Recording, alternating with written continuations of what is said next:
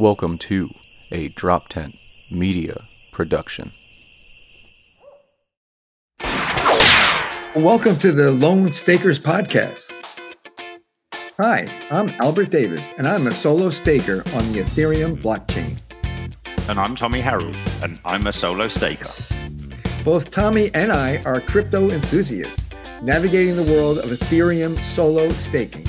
We're not experts, but we're on a journey to learn more. So join us as we explore, learn, and stake our claim in the Ethereum network.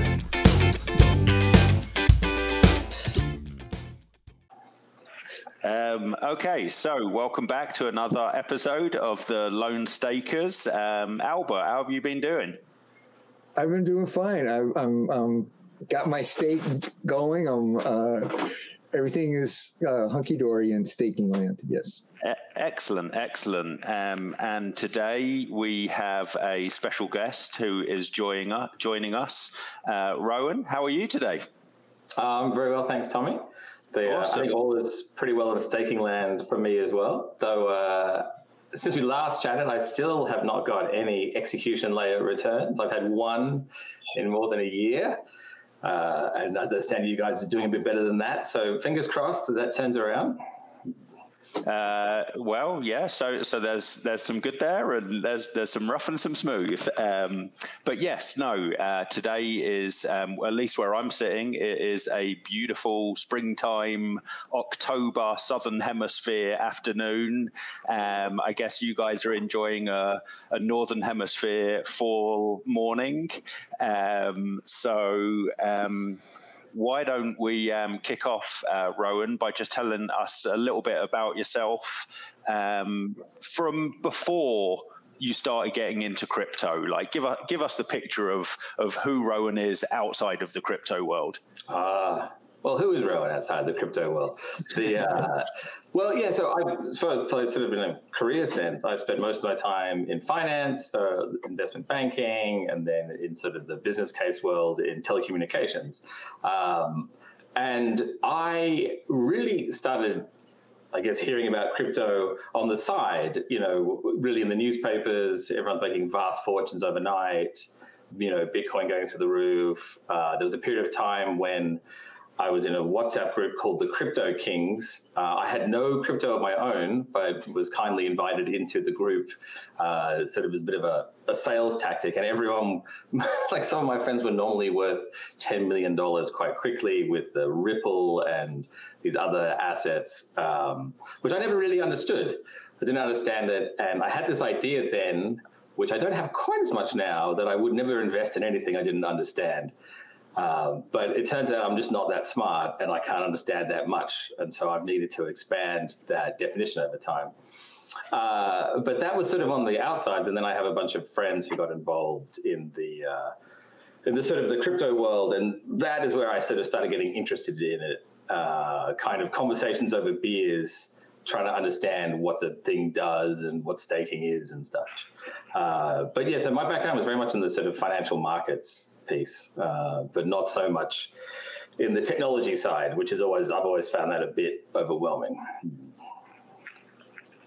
Okay, that's very interesting, and I know you to the extent that I know it's not true that you don't understand very much, and you have far more insightful thoughts and deeper understanding of complex concepts than I do. So that's why we've invited you on to join us, so you can enlighten us with some of your wisdom.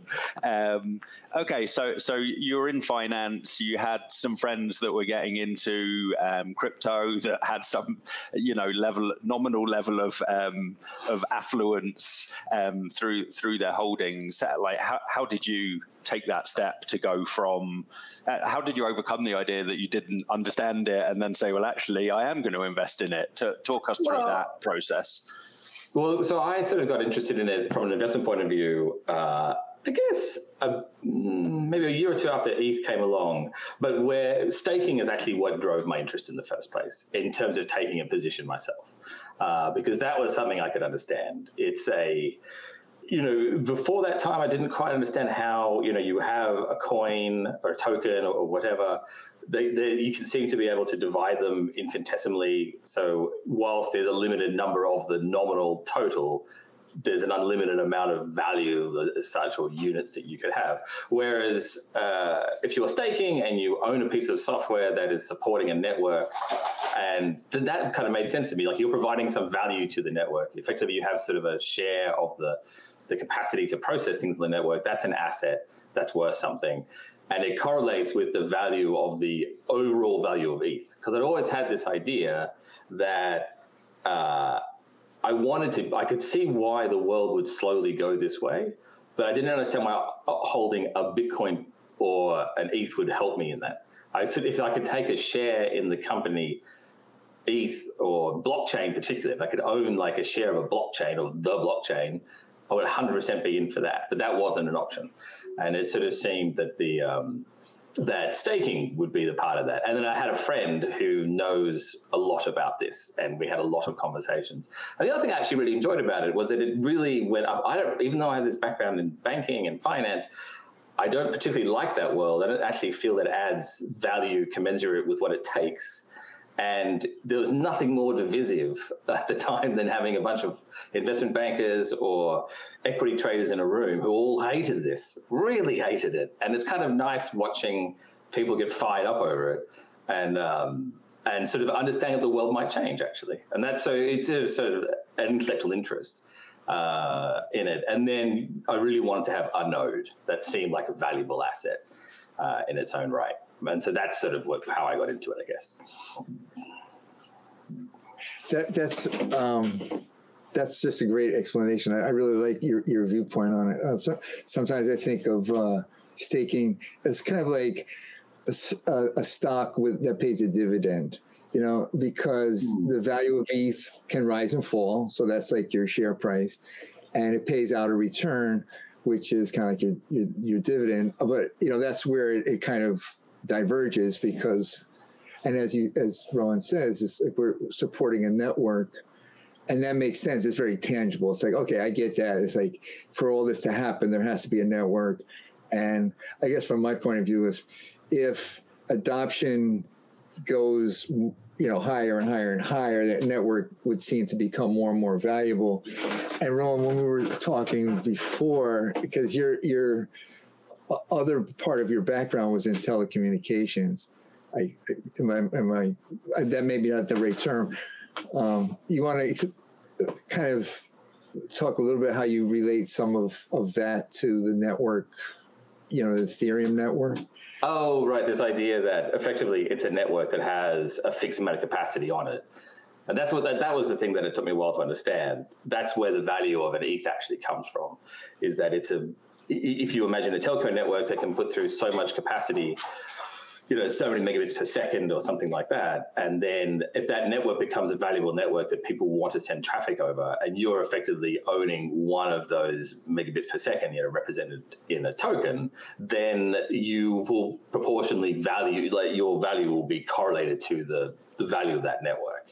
And so your question about whether you should invest in ETH becomes a question of, do you think ETH will be widely adopted or not? Does it have applications and things down the future? And that's what I actually find exciting about it. It's not sort of where it is today, it's the mass adoption sort of idea, right? I mean, we talk a lot about applications. I often hear things like driver's licenses or home titles or any of these things.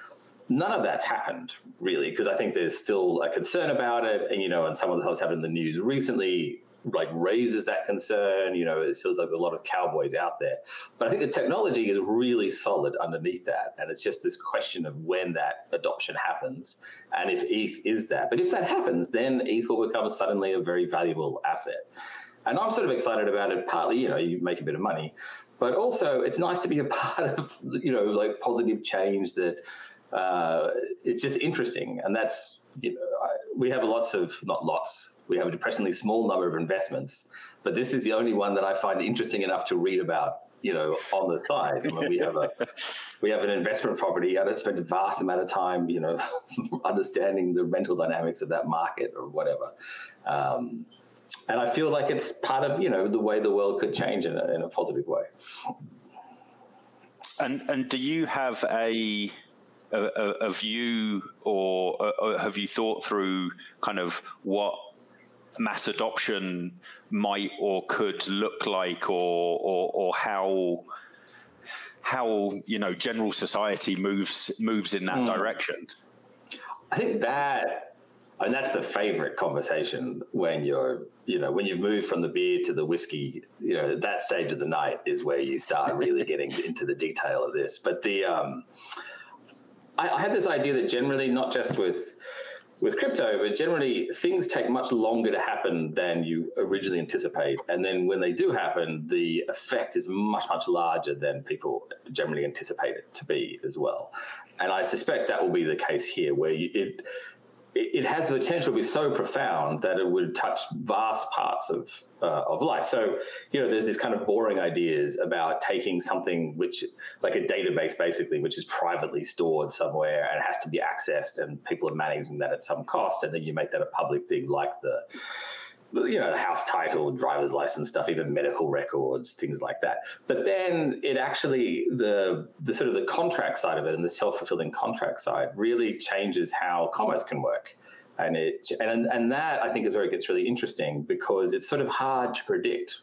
What you need is for people to start thinking about business with this in mind, right? So now we all might be thinking about this, and I have friends that are launching DAOs and doing all kinds of things, but it's not in the mass, right? There's very few CEOs or startups planning their life around this. But, I'm involved in a sort of an experience startup at the moment, and I'm trying to convince them that when people go into the experience, it's like you can imagine like a warehouse where a bunch of stuff goes on, not nefarious things, just fun things. But when you go in, you could be issued a token as the way that you would buy things, sort of in this world, right? But the token could have implications outside of that. So when you go home, you can now use it not only when your experience when you were there, but also when you're at home. If there's an online experience, there's going to be a VR element. And so it sort of provides like a much deeper relationship with a customer going to the movies, right? It's sort of, and I find this stuff, it's hard to crystallize it. Right, because I'm just not that creative type. I've been working with creative types, and I'm like, wow, you think in such a different way to me. If I can't turn this into an Excel model, then I kind of run out of steam somehow thinking about it. But I think it can be profound. And so there's that piece. There's also kind of the DAO. I don't know whether you guys have talked about that a lot on the podcast before, but this kind of a company which is held through shares on a blockchain allows for a much different way of collaborating with people, right? And you could incentivize people with payments in tokens and various things, so that it'd be a much more collaborative piece of work. So one way maybe to make that a bit more tangible is that I am nominally a specialist in like a narrow form of sort of financial modeling and telecommunications. And I know a lot about some small number of technologies. Very infrequently is that useful knowledge. Occasionally, a company really needs that. But the way it works now is that they basically have to buy a month of my time through a consultancy, and I'll probably do that work in 3 or 4 days. But in the future, if I could and the issue there is I only know there's one bit. We need about 10 people. We need a market specialist. We need other specialists. And I feel that the crypto piece could actually bring us together in a much cleaner way, where I would only come in for my 3 days of work, and I'll be doing that all the time for 20 different companies. Now, I appreciate that's a pretty out there sort of way of trying to describe it. Does that make any sense? It does to me. I'm sure it does to Tommy as well. I'll take just a dip in here. I think when you were talking about like the incentives of a DAO and things, it's kind of we already have this in customer relationships with reward points, which is there's almost nothing you can do now with your credit cards, with your hotels, travel, where, and it's kind of like this way. First of all, they have to know who you are, which is kind of different. 15, 20 years ago, you could go into a store for 5 years and they didn't necessarily even know who you are. And so therefore they don't get much insight about habits or what your interests are and things like that. So to me, like, crypto is like a kind of a natural extension. And the difference would be, I think, that it would be seamless to use points in different, like you could trade your points if they move to a more digital currency model of giving reward points to people, then you could easily go amongst platforms with your points. But it's a nice way of relationships with customers and also incentivizing and rewarding people for things. If that's how I kind of interpret it. Yeah, for sure. Well, and something that I love the idea of, which I think is possible with crypto, but it may have been one whiskey too many into the drinks. But so, effectively, we've all become products in a way. Like, our data is sold constantly. What I love is the idea of somehow taking back that data, right? So if I order, say, an Uber taxi, Uber now knows, a bit of credit card information, but they also know, like, I went here to there at this time of day. Maybe there's some value in that. I think there is a way, as I understand it, technically, to keep that data. So Uber gets, for the moment I use them, they need to know those things, and they need to know my credit card information and such. But after that experience, it all comes back. They just get a window of time when they can know something about me, and then they lose it. But I still have that, and that can be stored on the blockchain. And what I love is the idea that occasionally, at my discretion, I could allow that data to be known. Maybe I'm in a shop or I'm online shopping, and I'm like, you know what? Recommend something to me. Look at me. Here's a second. Here's all of me for a second. Show me what I want. And then, that is what I want. Thank you very much. Because I'm quite surprised at how much stuff I seem to buy that I didn't know I needed. But I feel that there could be so much more optimized. What I hate is that sense of being somehow exploited, right? Even my own insecurities and weaknesses being exploited back to me by these services. And so if you could own it and then give it to them and then bring it back, and then maybe by sharing with them that period of time, I could be rewarded with, these points or some token or something like that. So I am benefiting from this experience. Plus, you as the company are selling a bit more for these moments that I'm interested in talking to you, and we can sort of take a bit of control back. That really excites me as well, which I feel can be tied in to the crypto world as the place of holding all this information. Yeah, no, I mean, I think that's a fascinating idea, and there's obviously two sides to that transaction, because there's the Uber side, the Google side. They have a vested interest in keeping it the way it is, exactly. and then there's the customer side, whereby I think we're all slightly concerned about how much of ourselves we are giving away, but when that search on the internet shows you something that actually is really useful, it's kind of hard not to just go with it. But no, I think that's really interesting, and I think it's something that a lot of people would get behind if we can get there as a group of people and as a society. We've spoken very theoretically so far. I wanted to kind of bring it back down to the experiential side of things. So you've told us why staking was appealing, and the kind of the nature of staking was what brought you on board and into the crypto holding staking world. You are a lone staker, just like me and Albert. When did you start staking? How have you found it? What have been your highlights? What have been your challenges? What didn't you anticipate when you started doing this, but you've realized? I mean, talk to us about your experience as a lone staker. Yeah, sure. So I guess it's been about a bit over a year, maybe 15 months or something, that I've had my node up and running. My plan to have a node has been probably in place for, 2.5 years. But I found that the sort of the technical hurdles to get over it higher than I thought. And that's, I think, So in terms of my technical skills, I don't have a technical background, but I feel very comfortable, just like I think most people of my generation using computers and the internet and all that kind of stuff. I'm not having to do like tech support like I do for my parents. But I still found that was quite a hurdle for me.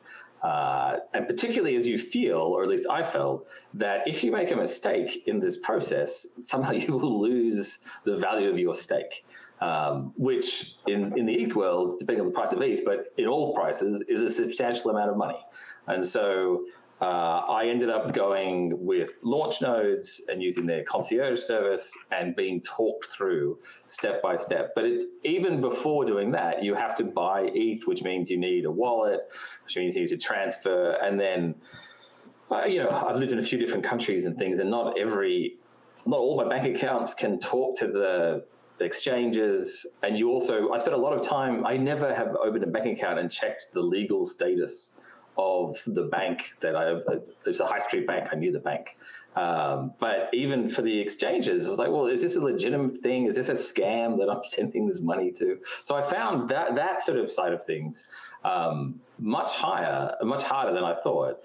And there's also this time when you send ETH from, say, I had to send it from a few different wallets to a MetaMask wallet. There's a period of time when you don't know, you haven't seen it arrive yet.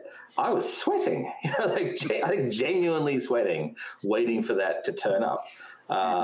And so that was a bit of an issue. And then the technical side of things. So in the launch nodes world, at least in my case, you get an AWS account and you then sort of load some software and things under that. That is beyond my pay grade of confidence. I would happily play around with that if there was no financial consequence. That's fine. Mm-hmm. But if there's a financial consequence, and so that's been quite hard. Now I'm much more used to it, and that's fine. And we do, I don't know, I guess every 6 weeks or 2 months or something, there's an update that needs to happen, and I'm relatively comfortable doing that. So one time I got it wrong, and my node lost money for a few days before I noticed. And then I had to have some help to sort of fix that. And I still haven't set up the automatic withdrawal of the staking returns into an outside wallet because I need to go through technical support to do that, and I just haven't had the time or the memory, if I'm being honest, to do that. But so that's the stressful side of it. I very much enjoy going on and sort of seeing my node, and somehow I feel like what's the right word? It's a bit, not secret is the wrong word, but it's a thing that not that many people do. So I sort of enjoy that side of it. I've been surprised that ignoring the price of ETH, but the returns themselves aren't particularly strong, right? I mean, I think I'm 3.5% annualized or something like that, 3% on the node. So it's not, I don't think that's particularly commensurate with the risk. But I think it probably reflects the potential upside in the future when demand increases and things like that. I think there's some value of having a node in place. But no, it's been an interesting sort of experience, but harder than I thought. I'm surprised that there isn't just some sort of user interface that launch nodes or someone else does where you go in and it's somehow maybe even talks to your bank. It takes the money, turns it into ETH, sticks it in the node. But I understand now about custodial and, it's quite a minefield in there. Yeah, that's a great description. That whole process of accumulating ETH from exchanges and making these sort of, decisions about what's a trustworthy exchange, what's not. And everybody, I think, is kind of feeling their way through that just to get some ETH. And then you have to transfer it, into, in my case, I had to put all of the ETH that I acquired from an exchange into a MetaMask wallet. I think we probably all had to do that. That was quite nerve-wracking. And yes, the delay. I have this technique where I first send like $10 worth, and I send $100 worth, and I send $100 worth. Yeah. And I want like 4 or 5 times that it actually worked. And then it's like, because if you're sending 10 or 15 or 20 ETH in one shot, it's a good chunk of change. So yeah, that, and then it's absolutely surprising. Then, sorry, but I was surprised at that time as well that the gas prices it just happened to be, there was a bit of furor going on at the time. I think there was like sort of an explosion in demand for ETH or maybe for nodes, but whatever it was, gas prices were really high. And so it really actually came up against, I was really concerned about that, because if the whole value to me of the ETH network is the low cost of transactions, if there's a high cost of transactions, then it somehow implies that the network is not fit for purpose. That seems to have improved over time. But at the time, I was like, wow, this is... And also, it was real money. Like, I don't know how much it cost me to transfer all the ETH around, but it wasn't nothing. It was definitely a nice dinner out. Yeah, I think that may have had to do with NFTs also, non-fungible tokens, and the frenzy there. I was driving up to... By the way, I have to be honest, I don't understand gas. I'm trying to. Every time I read about it, it's like, it doesn't completely make sense to me, but I'm trying. And it's very fundamental, and I should understand it, but I just will admit to it.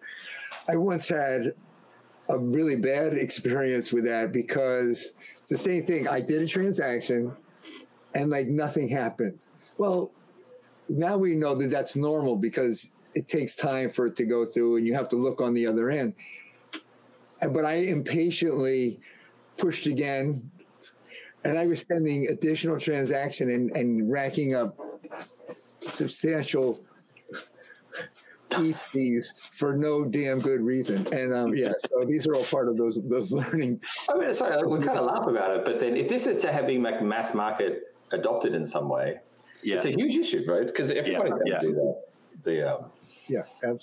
Absolutely. So, and I guess the tooling, I don't know why it's so difficult, or why it takes time. I know, like, for example, I'm trying to do a little tooling to update the node. When we have to do node updates, I think there should be a little widget that we can do that through also. Like, you paste in your something and you click a button, and because at the end of the day, you're going through all these menus just to put it in a new version number. But I haven't been able to succeed at that. So, I guess I think those are the types of improvements that definitely will be necessary for mass adoption. No doubt about that. Yeah. For sure. The funny thing is, though, right? We moan and we groan, and like the last 5-10 minutes has been us saying, "Oh God, this," and "Oh, the technical challenges," and "Oh, you have to wait for 5 minutes for something to happen," and "Oh, this," and "Oh, that." But I know that I'm happy that I'm staking. I'm pretty confident that I know that Albert's happy that he's a staker, and I think Rohan, you also are happy that you're a staker. So, like, what is it? Is it? I mean, you mentioned earlier the kind of like the potential force for good that the decentralized blockchain provides, and kind of being a part of that. Do you find that you have a daily glow when you wake up in the morning, because that you know that you're providing kind of some trust services to the blockchain out there? Exactly. Where do you get those payoffs? I think from a few things. The main one is that I don't quite know how, as it's going back to what we were talking about before, how the world is going to change, but I do feel that ETH will be a part of that change. At least it's definitely a blockchain, and it feels to me that ETH is the most likely of the blockchains to be a big part of that. And so in my mind, if you go back to a different analogy, it's a bit like the California gold rush, where the people that were really made money out of it were the ones that sold the picks and the shovels and all that kind of stuff. And in my mind, the node is the sort of the modern day equivalent of that. And so if you believe in the gold rush, then you believe in that piece. And so that I enjoy. I very much enjoy being, like, in my world, not many people do this, right? So I actually enjoy the fact that it's a bit different and a bit just as a separate kind of investment class that, people often challenge me about it. And I feel like it's one of those things in my circle of friends, I know more about this than most of them. In the crypto world, I know the smallest possible amount compared to crypto people, but I sort of enjoyed like that piece. And, I think the other thing, there is this, the world is so sort of, what's the right word, like unknown in the crypto space, that there are many, many possible things that can play out. I mean, I was reading the other day that there seems to be a potential limit on the number of nodes, I think a couple of million, on the ETH network that can be supported before it takes too long to process transactions and things like that. And there's ideas about how to resolve that. And one of the ideas is that you increase the number of tokens from the current 32 to, I forget what it is, it's an astronomical figure, 2030 or whatever. I guess it's 2 to the power of something. And that would make each node in itself a much more valuable thing because you have a limited number of nodes that you could have. Now, who knows how that plays out? But I will tell you this, if you own, an investment property, I can tell you how that's going to play out. Like, it's a very narrow set of outcomes that you've got there, whereas this is much more interesting, right? Like, that sort of thing could happen. And it's just a fascinating thing to sort of be a part of. And so I have an objective to sort of just learn a bit more about it, and then possibly do something with it in terms of making different investment choices, but at least understand it more. It's interesting to me. So if you're the guy selling the picks and the dynamite, who are the gold miners? Well, so they're all the people that are they have the ETH coins, but they're the ones doing all the transactions, right? Right. Okay. And yes. So if you're, so what we need is a lot more people doing a lot more transactions. Right. And then with my my little node shuttle thing. Yeah. Sure thing. Yeah, and also in that, because it's an ecosystem. There's people that are just speculating. There's people that are coming up with new ideas to build things. There's the developers, the software developers that get paid to build out this stuff. So there is a true ecosystem, and it is. I think it's a strategically, because I agree. I hadn't thought it quite the way Rohan's metaphor is, which are great. But strategically, I think a node is a pretty good spot to be in that ecosystem because it'll always be needed. And whether the price is kind of going up or down, you're still getting some return out of it. And I think it's a strategically smart place to be. Yeah. And I think. Oh, sorry, Tom. Sorry. Okay. What I was going to say was, I think the other argument in favor in terms of it as a pure financial investment is this idea that you have a lottery ticket, right? At any moment in time, your node could be, I can't remember which layer it is, the consensus, right? No, the execution. I can't remember. Yeah. The execution. At any point in time, you could get an execution layer reward that's like 1, 2, 5, 10 ETH, and it could be your lucky day, right? And so you just have this ongoing lottery ticket that could hit the jackpot at any point in time. Not that mine has any time recently. Since we spoke a few months ago, it's been a good 8 months since I got any execution layer return. Oh, that gives you some comfort somehow. My node has been a little quiet. Also, I haven't gotten execution return since we spoke, and it's been a little while. But it's around. It is as you say, a lottery ticket type of thing. So I guess we just have to be patient on that one. Yeah, I sort of wonder about it as well because so to me, like, the big thing is about how you move ETH or the blockchain to be just more a part of society, like day-to-day life, right? Mm-hmm. And so, if that was how it was with, say, every time that you, send money from one bank account to another, occasionally you get 10 times that just randomly, right? Then it would be great for you as the recipient of the 10 times or whoever it was. But I think it has a problem with credibility, right? Like and I was reading, or maybe one of you was telling me, but the occasion, like, people have got these enormous execution layer returns, like, tens of ETH for, and lucky them. But I think on the other side of it, when people outside of this are looking at it, they're like, well, that's just crazy. I mean, you didn't do anything particularly, and suddenly you've got, you've got the value of a car. Like, how can that work in the real world? I think was what people would say. So I'll be very interested to see how, because as I understand it, the ETH Foundation is looking to sort of have less of this sort of stuff going on. And to have it a much more kind of clean, more automated sort of system where you get paid for the resource that you're contributing rather than this kind of luck of putting together the perfect block piece. My understanding, and that's the depth of it as well. Yeah, that is a big topic. They call that minor extractable value. It used to be when they were doing proof of work. Now there's no true miners, but and it's a whole world in itself, and it really is a two-sided thing, because as a validator, and I have gotten a halfway decent reward out of that one time. So from my selfish part of me, it's like, oh, this is great. I got a nice reward, but I also can see that is exactly as you said, like that shouldn't be, because somebody, it's kind of like in a way a zero sum.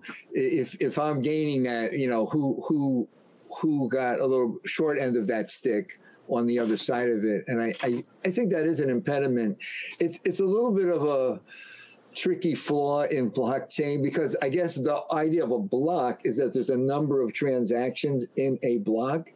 And it turns out, and I don't know if this was just like an oversight in design. It's like, I guess they could have done it like it's ordered exactly in the timestamp, and that would eliminate this ordering and rewards for putting together quote unquote more profitable. Yeah. Well, I think there's this idea that, when you're doing a transaction, when you're sending, you might have a reason why you want your transaction to have priority, right? You want it to be quickly, or maybe it's very sensitive and you want it to be done in some particular way, and you will pay a premium to have that service. And then in the background, there are like what used to be miners who are making sure that happens, and they're sort of being rewarded for that. And it sort of feels to me like they're sort of sorting out the kinks to make sure that you're not paying some super premium to achieve what is a small benefit. And that to some extent is exciting, because it feels that the network is maturing, right? One of my sort of funny stories, I guess, I was at a engagement party a few years ago, and there were a load of guys there from, was it Bain, one of the big consulting firms anyway, and they were talking about how the senior partners had banned the talk of blockchain or ETH or at work. You were not allowed to mention it. They were so sick of everybody, and they thought it was a bubble and it was going to burst and you're all going to go broke. We can't talk about it, right? One of those guys now runs a fund entirely devoted to acquiring basically various companies that are operating in the crypto space. And at the time of that party, he was absolutely drunk the Kool-Aid. You cannot even talk about this. And now it's an entire business. And I find that very comforting, because it sort of feels like the needle is turning, right? And I feel that the stuff that's holding it back at the moment is a little bit of, companies need to get up the learning curve, and a little bit of this kind of, like all the stuff in the press and these exchanges that are blowing up and stuff like that. But what it's not is a technical thing, right? There's no material reason why it can't take off. It's sort of waiting for the right Goldilocks moment for it to happen. And that's where back to your point before, Tommy, that's where I think is very exciting, right? And in the background, we can sort of figure out these kinks and things. And it feels to me that the ETH Foundation is some very clever people. I have a lot of confidence in them to sort these issues out. And then there'll hopefully be this sort of hockey stick, which will give us all the ability to have just said we were there then. I mean, not doing very much, if I'm being honest, monitoring my node and talking about it at dinner parties. But it's still, it's just very exciting to be part of that. And hopefully we're here on the hockey stick. Yeah, yes, exactly. if that made visual sense to anybody other than me. Yeah. Sure did. I guess we're coming sort of down to our time here. I heard a podcast that kind of blew me away. It was for the head of crypto, for want of a better term, at JP Morgan Chase. Now, I had read and heard that the president of Chase, Jamie Dimon, was like totally crypto bad, don't waste your money. It turns out one of the questions that was asked, how many people are in your unit? There's like 250 people in this unit that's working on this stuff. Talk all about I mean, is this mind-boggling that because part of the adoption and strategically, again, in companies, I guess they want to keep things kind of under wraps at some point, and then they have to kind of at some point say, yes, this is a real thing. But I mean, the things that they're talking about, like they have a coin, JP Morgan coin, that works between banks, and right now it's kind of private, like you and I, we can't use that coin, but they're sending money between banks with cryptocurrency now. And they're saying, they recognize, he said right away, we had to look at this because it's a challenge to our business model. And it makes sense. You can't be in finance and then there's a new way of doing finance and say, oh, we're just going to ignore that. So they have to look at it. And they readily admit that the cross-border sending of funds in the SWIFT system, that's the common system, is not a good system. And they say, yeah, we have to work on it. So that, when you hear things like that, and there's stories like that, they're really all over.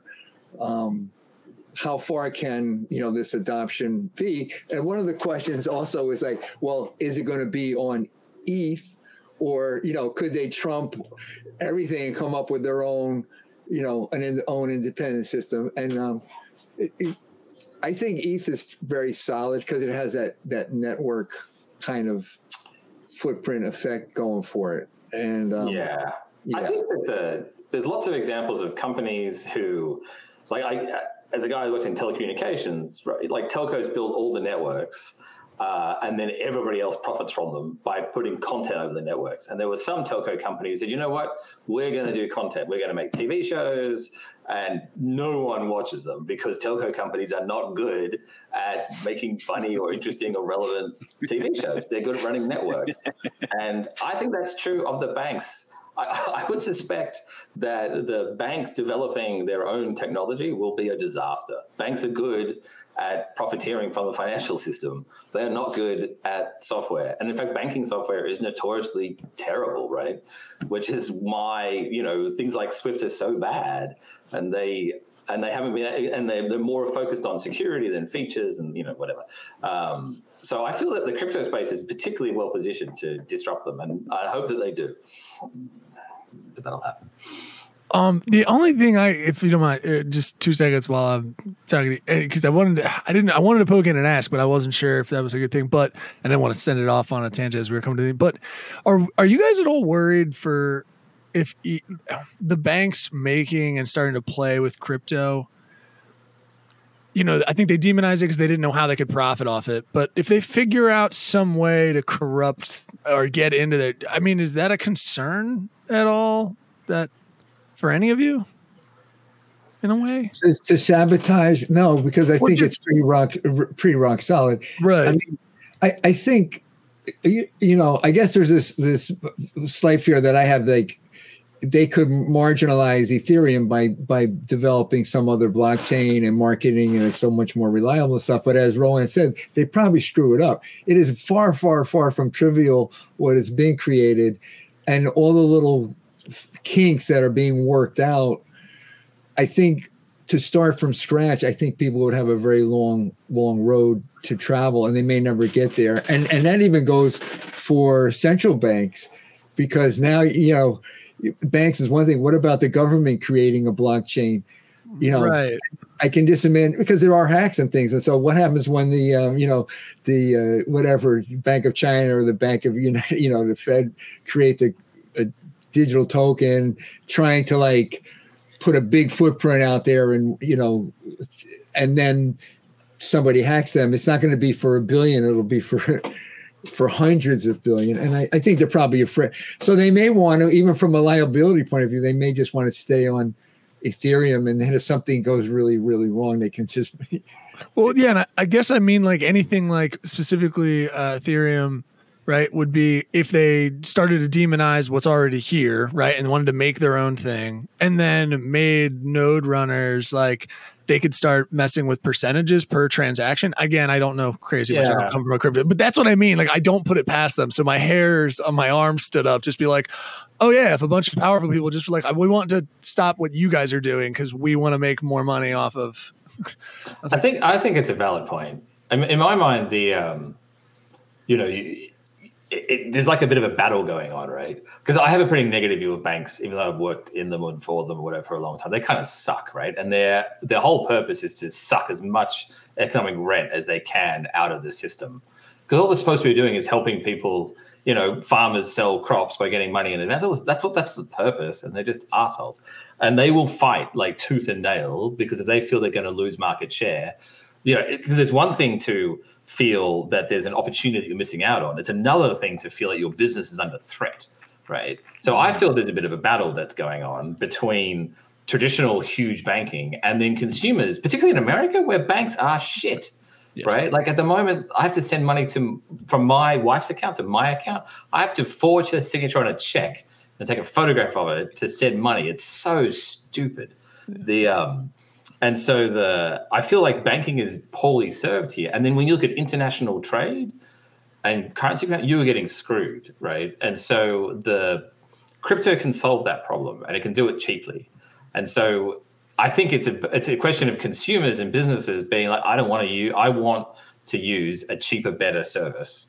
And if that works, crypto will win, right? But if the regulators and things come in, then who knows? And at the moment, the problem is that so many people have lost piles of money in crypto, either because the price has come down or because they've been hacked or whatever. And I read a whole thing the other day saying that eventually, in order for crypto to work, you have to have some level of regulation, right? So you don't have and then eventually the regulation just grows to the point where you have another banking system that's basically exactly the same with a different technology underneath. So, I don't know. What do you think, Tommy? So I think the point you raise, Neil, is very, very, very valid. And I think it essentially zeroes in on this idea of, is Ethereum the network that's going to become the broad, widely adopted network? And I think it has some advantages in that it was early. It has like the right people working on it, it seems. But there's always a risk. If I'm in ETH, if you're in ETH, that ETH's not going to be the one. Something else is going to come along and overtake it. But it's not my biggest worry in the world. I'm far more worried that I'm going to forget a password, or that I'm going to lose my keys, or that I'm not going to get a good night's sleep tonight, or that there are other worries that consume me far more than that one. But yeah, no, it definitely is something like, did I put my eggs in the right basket? I don't know. I hope so.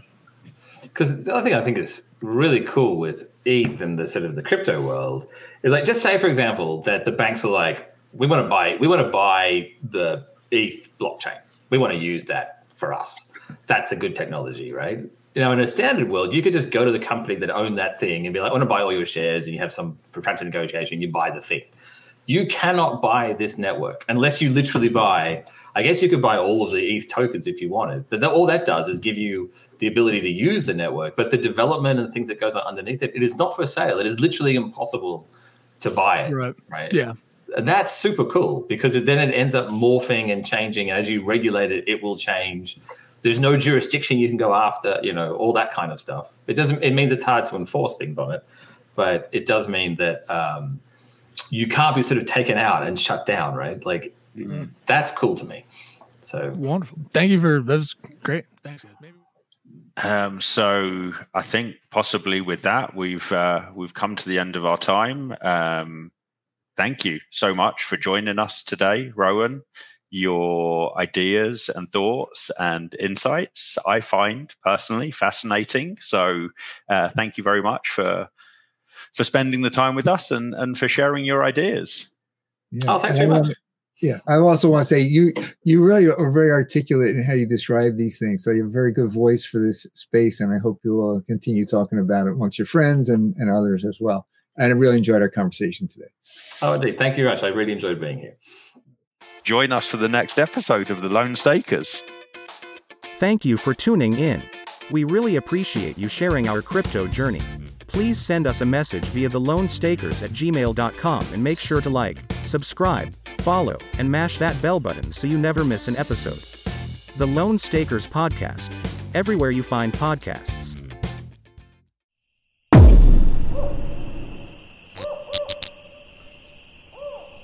This has been a Drop Tent Media production.